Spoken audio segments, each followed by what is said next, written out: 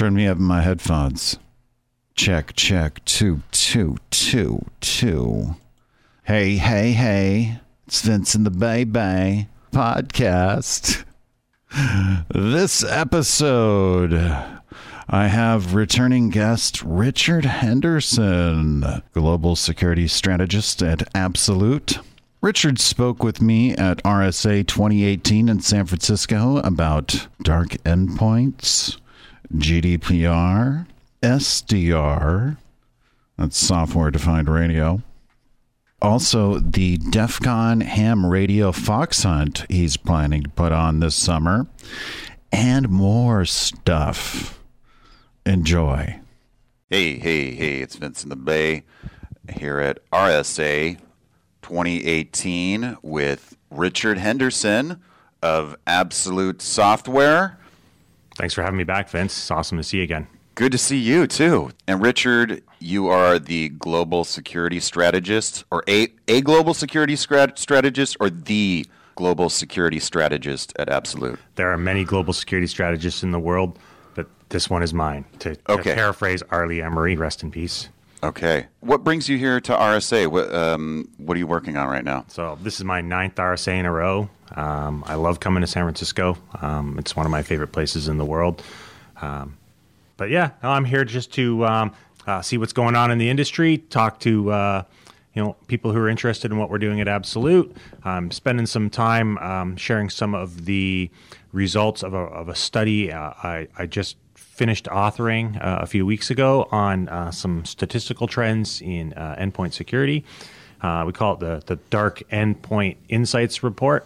And what it is really, I took an anonymous sample of data from about 500, 600,000 endpoint devices around the world from customers of all shapes and sizes and verticals, and took a good look at how some key things are being used or not used properly on endpoint devices. So I found some really interesting stats that might open up a couple eyes. So, for example, encryption.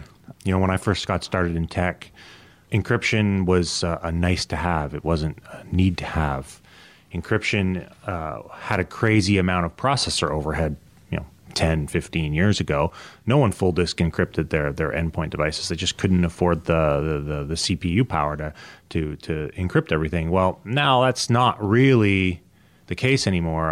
The processor overhead is, for most, if you think about it, it's very, very small in relation to what it used to be. So there's no excuse for you not to fully encrypt all your endpoint devices. Of the 600,000 devices I looked at, around 90% of devices had an encryption agent installed on them. And we looked at corporations and enterprises, so it's not unexpected to see that. But of that 90%, something like maybe just over half weren't actually encrypting anything. They didn't turn the agent on. They installed the agent, but they never turned anything on. So that's, there's a couple reasons for that. In some cases, when you do mass deployments in the enterprise, you turn off encryption just to simplify things, and then you forget to turn them back on. You got a million other things you got to get done, and you forget to go back and flip the switch, figuratively. Another key thing is that Windows 10 Pro comes with BitLocker out of the box. And then maybe some sysadmins don't realize it's there and don't turn it on. You might want to ask yourself, well, why do I care? I honestly don't care. Yeah. So convince me. Okay. Well, why would you care that your encryption is not on your endpoint devices? And, it's a legitimate question. I started looking around at the types of data that we find on some of those devices. A subset of our customers use another tool that we use that can identify at-risk or sensitive or regulated data on those endpoint devices. So, for example, PFI, PHI, so personal financial information, personal health information, credit card numbers, social security numbers, or even custom data that's unique to that customer. So, for example, if you're a customer and working on a top secret project called Project Phoenix, I don't know what Project Phoenix is. How did you find out about my Project Phoenix? Maybe I should encrypt everything.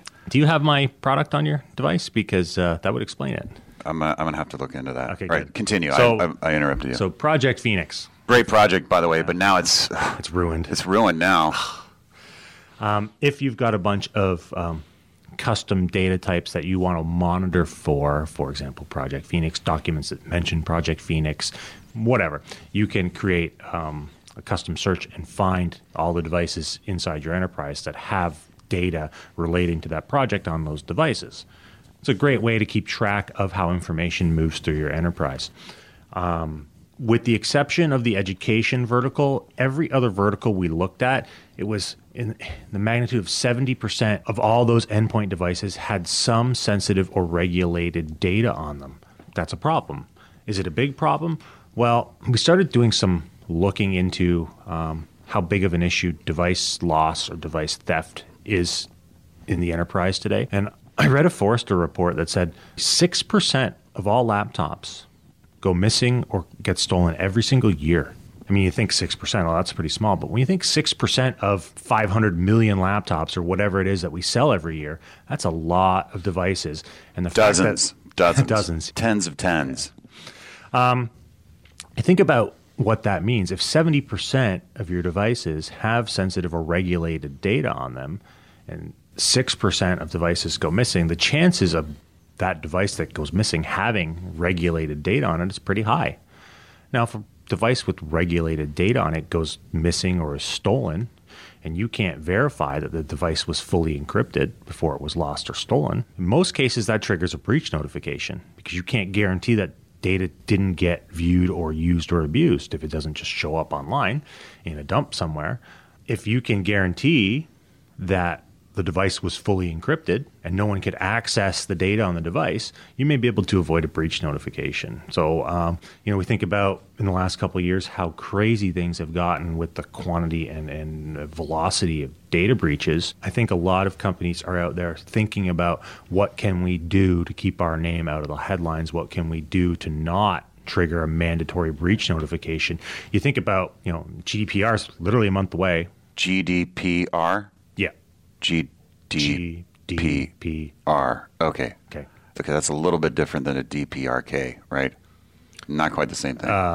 Subtle difference. Very anyway, subtle. Yeah. So GDPR is the forefront of privacy legislation in the world. The EU's put privacy first for a long time, but it stands to reason that many forward-thinking nations or states in the U.S. may start to mirror the types of consumer-focused or consumer-first privacy legislations that you're seeing coming out of the EU, and that will mean tighter rules around breach notification and a duty of care to be able to protect data, especially customer data. You may not have a choice to make sure that all your devices are encrypted anymore. I'm very curious to see what the next 12 months look like, because I think some companies and enterprises are going to take it very seriously, and they're going to implement whatever they need to get it done. And then some are just going to say, I don't care. Well, GDPR, while if you're an American company, who cares, right? Well, you should care, because if you're touching any EU citizen data whatsoever, you need exclusive opt-in to use that data in the ways you used to use them. You need to provide a significant level of protection beyond what you may have been used to in the past. So if you say to yourself, well, I'm a U.S. company, they're not going to come sue me out of the EU, they will find a way. So it is binding legislation.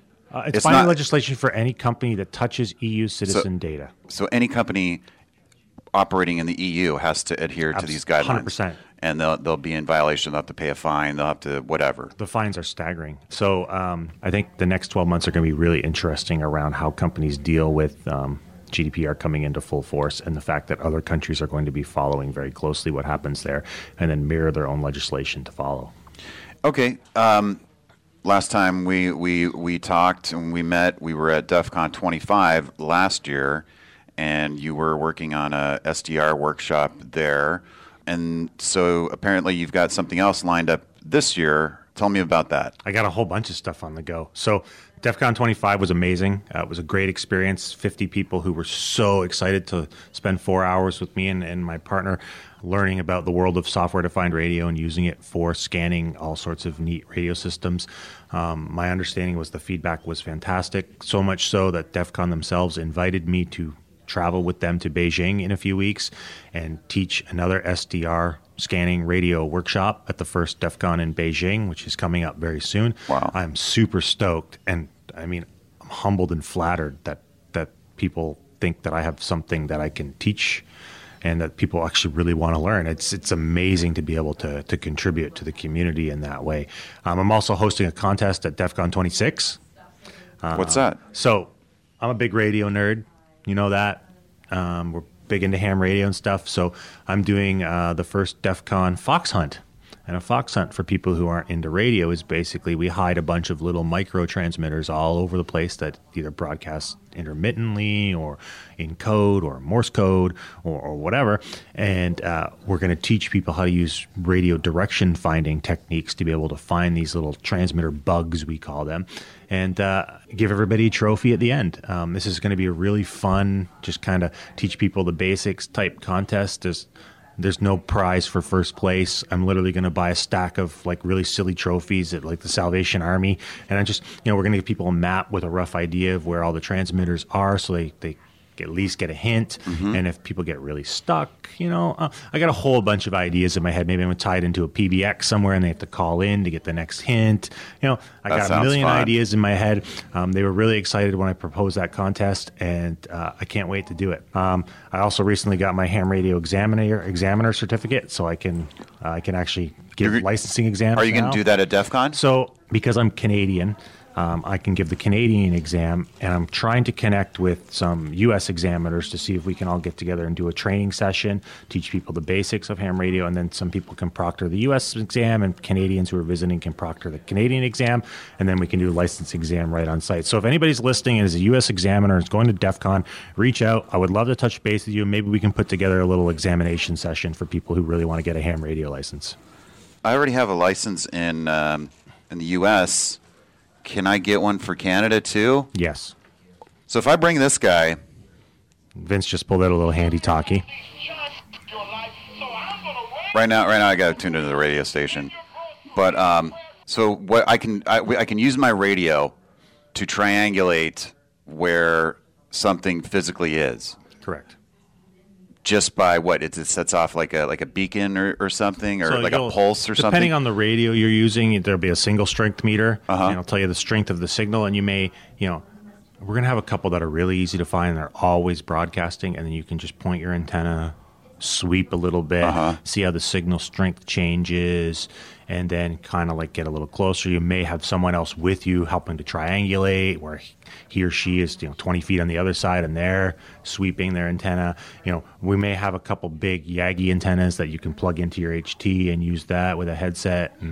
And there's going to be some more difficult ones to find, but there's going to be some really easy ones to find to kind of whet people's appetite for this stuff. But on the licensing thing, you can get a license if you were in Canada and wanted to operate in Canada, but it's not really much of a need to, because most of these countries in ham radio have what we call reciprocal operating agreements, where you can use your license as an American in Canada and get the same operating privileges that you have with your U.S. license. I just got one. I have one in the U.S. Sorry, I've had a U.S. and a Canadian license for years and years, only because I'd lived in the U.S. at the time, and I just wanted a U.S. call sign, so I got one. Cool. Awesome.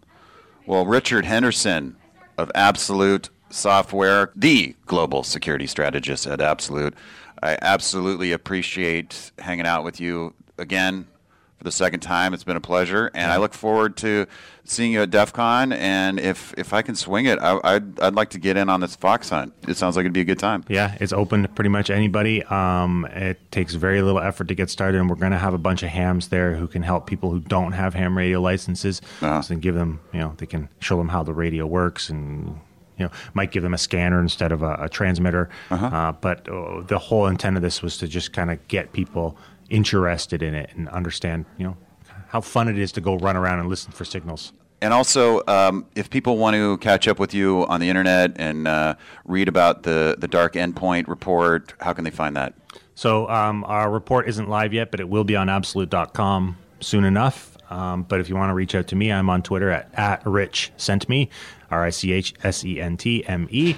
I love the Twitters, so feel free to reach out anytime. Thanks, Richard. Thanks for having me, Vince. It's great. Thanks for listening to this episode of the Vince in the Bay podcast. You can subscribe on iTunes, Google Play, and Stitcher. Check out my blog at vinceinthebay.com and hit me up on Twitter at Vince in the Bay. Until next time, Ciao.